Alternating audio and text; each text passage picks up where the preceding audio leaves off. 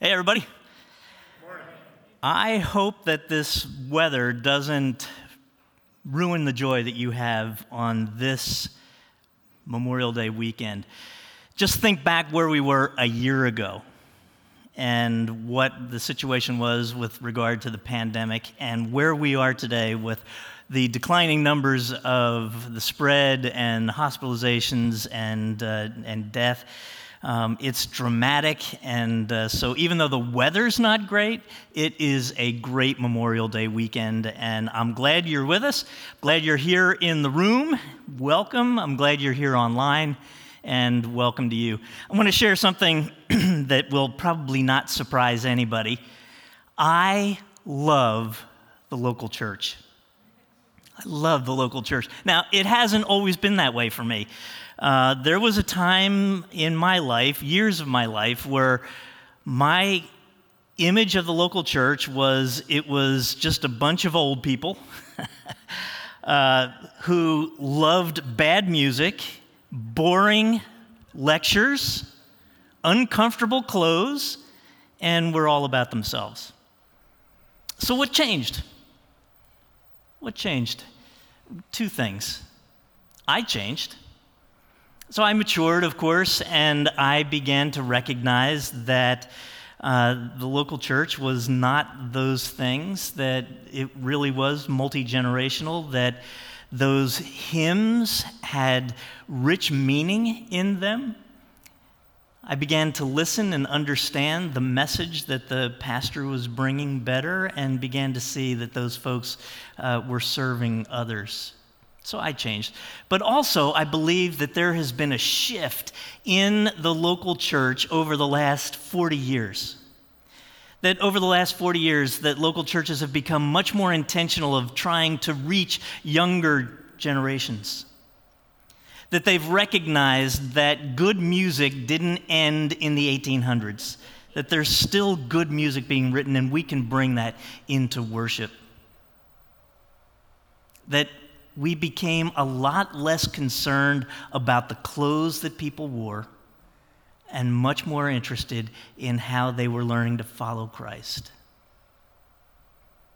And that we became much more intentional about the ways that we were reaching out to folks beyond us and beyond our local setting. But most of all, the thing that I have learned to love about the local church is that a high-functioning, Jesus-centric church can transform a human heart. And as human hearts are transformed, communities are transformed. And that church can have an impact on the lives of people far beyond them. So as Pastor Rick mentioned in his opening this morning, we're starting a new series today that we're calling Activated. It's a study of the book of Acts, but it's also an opportunity for us to unpack this new way that we're describing Hope Church. Up until a year ago, we were describing Hope Church as one church with two locations. Here's the way we're describing Hope Church today. That we are one church, two expressions, growing influence. One church, two expressions, and growing influence. And this description, even though it's new, and even though the methodologies are new, the heart and the passion and the vision have been a part of this congregation for over 30 years. To influence people for the kingdom of God. And so we start this 5-week series on the book of Acts, where we're going to see kind of this, what was going on then and how it applies to us in our situation today. So for those of you who may not know, the book of Acts is the story of what happened to Christ's followers after his resurrection and his ascension into heaven. It's the birth of the church. Acts was written by a physician by the name of Luke, the same person who wrote the Gospel of Luke. And what I'm going to do this morning in the time that we have is I'm going to be looking at just a high-level look at the first 2 chapters of the book of Acts. So, as the book opens, as Acts opens, Jesus, the resurrected Jesus, is meeting with his disciples over a period of 40 days. And in that time, Jesus is reminding them of all that he taught, all that he did, all that he instructed them, and he's giving them kind of their marching orders of what they're supposed to be doing going forward, what their mission is to be. And so I want to look at that, Jesus' mission to them. It's in Acts chapter 1, it's verse 8, and it's the second half of verse 8 that I want to look at with you. Jesus said, "And you will be my witnesses in Jerusalem and in Judea and Samaria and to the ends of the earth." Jesus said to his disciples gathered there, "You guys are going to be my witnesses." So what's a witness? All right? What's a witness? A witness is somebody who shares what they have seen and heard, what they've experienced, and what they know. So Jesus was telling them and tells the church down through millennia, including us today, that our mission is to tell people what we have seen and heard, what we've experienced, and what we know about Jesus. Right? So what do we know about Jesus? The things that we know about Jesus, we know because of the Gospels. And so the reason we spend time looking at Scripture and looking at the Gospels is so that we will know who Jesus is, what Jesus taught, the things that he did and said, the things that he was about, his priorities, that we want to know these things about Jesus so that we can share them with others. What do you know about Jesus? And so that's why we spend time in the Gospels. By the way, quick commercial. Marilyn and I have just discovered a new show. It's really been out for over a year now. Some of you probably already know it. It's called The Chosen. All right. Here in the room, they know. Do you guys know? Yeah, it's pretty fantastic. And so I won't go on and on about it. But if you haven't discovered it yet, the enthusiasm here will give you an idea that it's worth taking a look at. So beyond knowledge of Jesus, beyond the information that we have, a witness shares their experience with Jesus. And we have experiences with Jesus as we are in the process of spiritual formation. So we don't just have information, we have formation as we are growing in our relationship with Jesus. And so as we spend time in prayer, as we spend quiet times with Jesus, as we spend time in groups, you begin to have experiences, spiritual, faith-filled experiences that you can share with other people as you grow. To be a witness is not to become some kind of weird salesperson selling religion to other people. Sometimes we treat people, we think of our witness as, well, I've got to go out and I've got to sell this to people and I've got to convince them and so on and so forth. But really, a witness is just sharing your story, what you've seen and heard and what you know and experienced. My early experience, personal experience with this began in my early and mid-20s as my faith was really beginning to grow and I was being more intentional in growing in my faith, and I was beginning to have these experiences, and I started sharing them. There was a guy in particular, it was a guy I was working with and got to know him at work, and we formed a friendship beyond work, and in the course of our conversations, I began talking about things that I was learning and experiencing in this growing relationship I was having with Jesus. And I could tell in the beginning that he was really uncomfortable. And so I was really careful to, not come on too strong and so forth. But, in a friendship, you share the stuff that matters to you. If it's a meaningful friendship, what's important to you and so forth. And so it would just come up. And over time, he got a little more comfortable with that and realized, all right, this is Jeff's thing. And so he began to ask some questions about my experiences and so forth, and share some of his own insights and some of his own pushback and so forth. And that went on for about a year.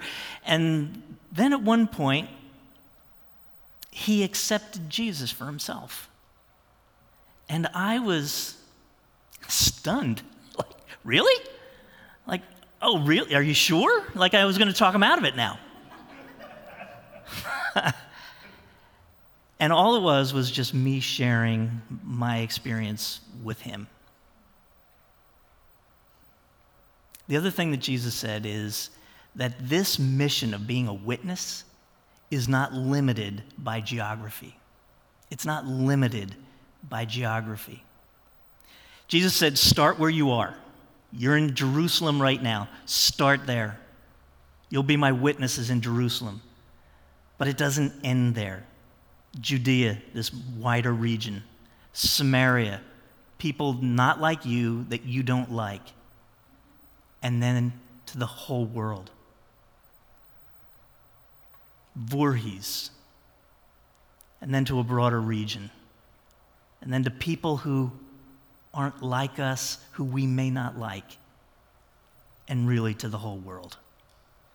And I would imagine as they're sitting there and Jesus is telling them that they're going, gulp, like, sort of like we are now. Like, wow, Jesus, I mean, we're so small.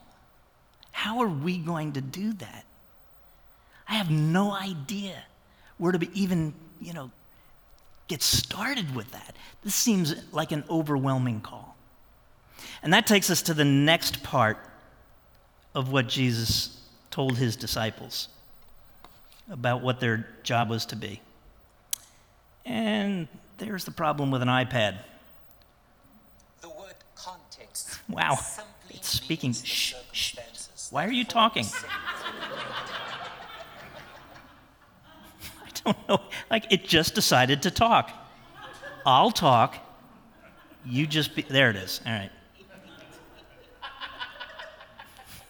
Technology. It's great.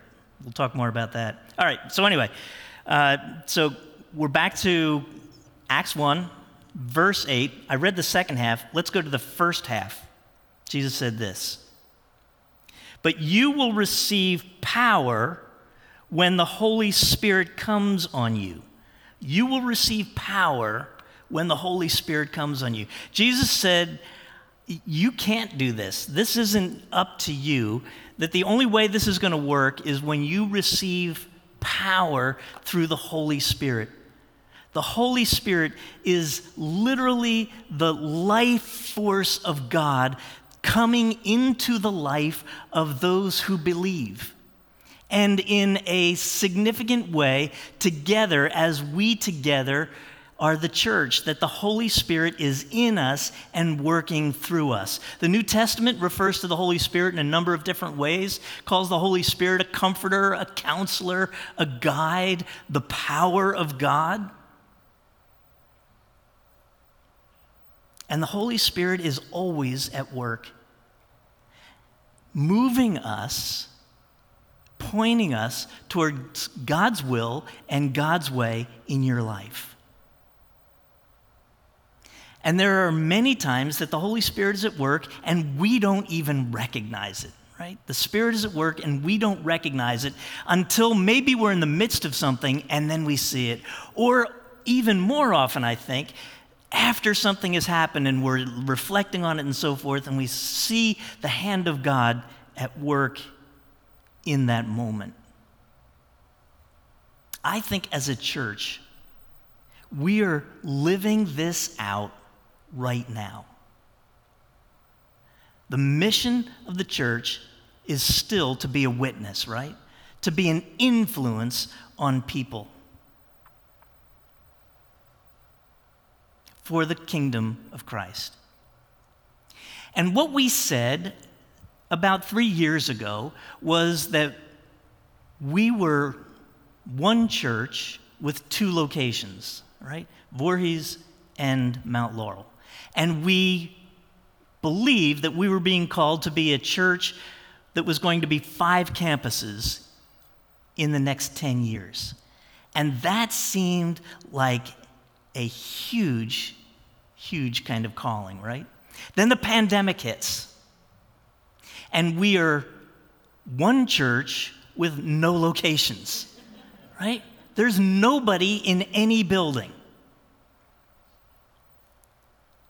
And I don't know about you, but I have never been in church, I have certainly never pastored a church that nobody comes to.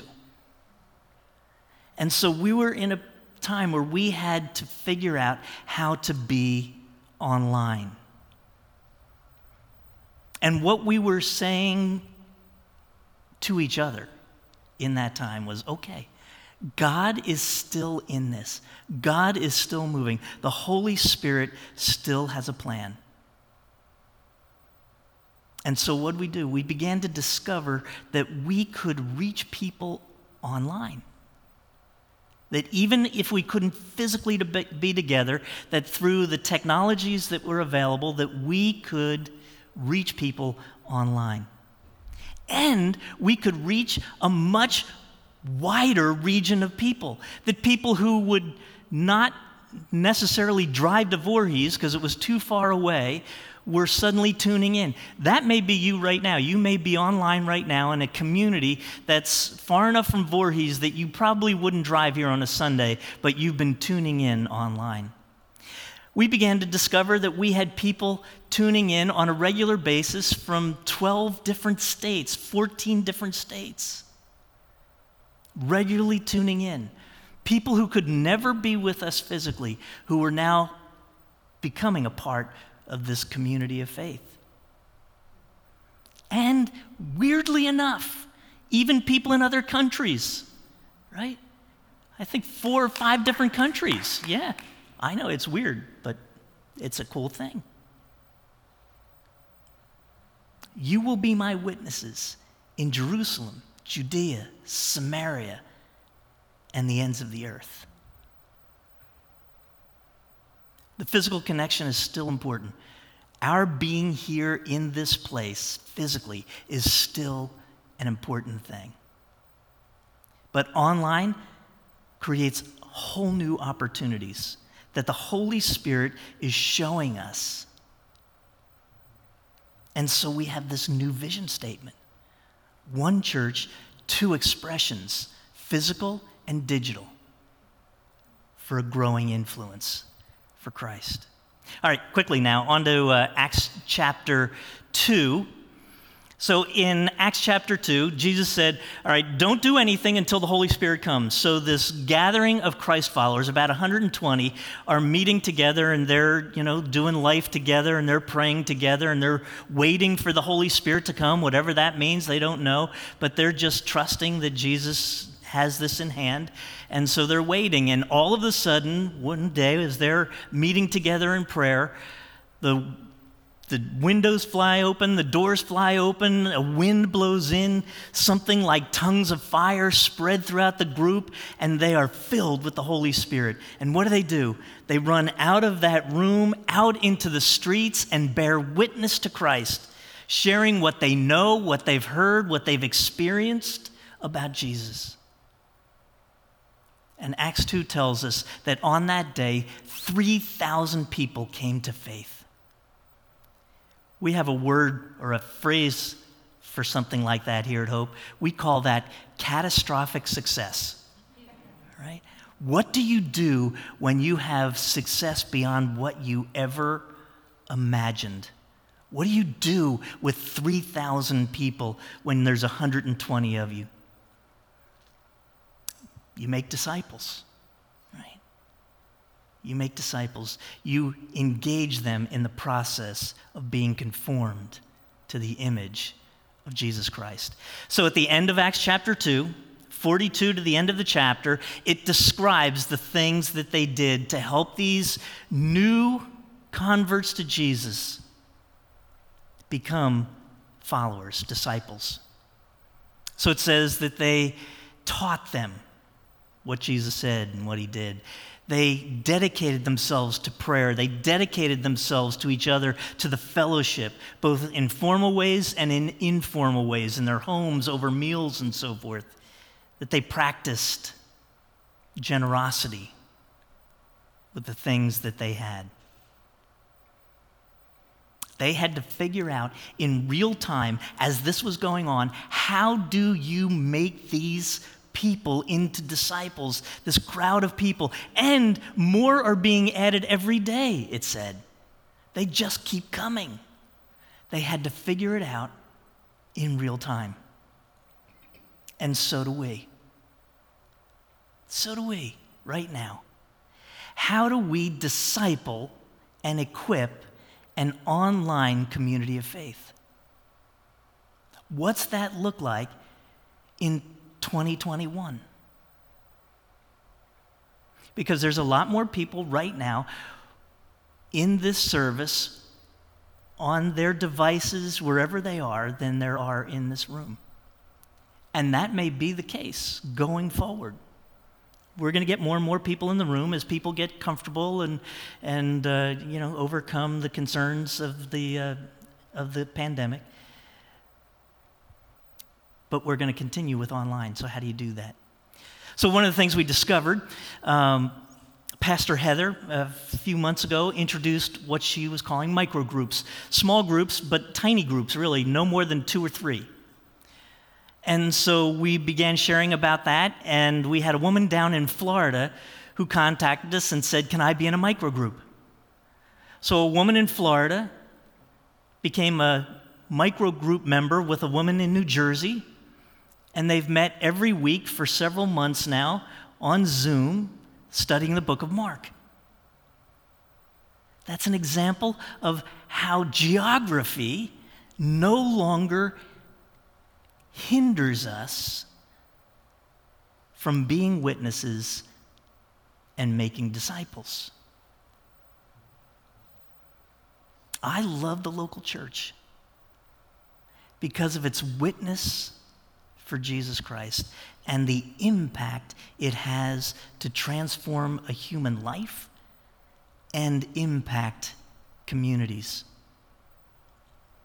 I want you to know, if you don't already feel it, that this is one of the most exciting times to be a part of the community of faith called the church. That this is a time of new expressions of how we can reach people, influence people for Christ, help them grow as disciples, and become impactful in their families, in their homes, in their schools, in their communities. And you and I get to be a part of it. So I want to encourage you today to not sit this one out. Whether you are coming physically here or digitally online, that you can be a part of what the Holy Spirit is doing in the church today. Let's pray together.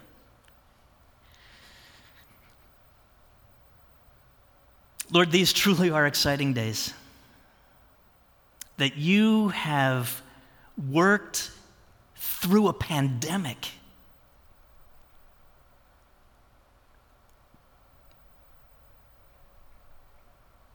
through your church to bless people in ways that we never imagined possible. And so, Lord, we, like those early disciples, know that we can't do this in our own power. And so we look to your Holy Spirit to be our guide, to be our strength, to give us wisdom and vision to follow your will and your way, step by step. And so, Lord, we ask for your blessing and we ask for your direction. And I pray that every man and every woman who's a part of this community of faith will step up and step in to find their way to be a part of this exciting thing that you're doing, knowing that you're going to bless.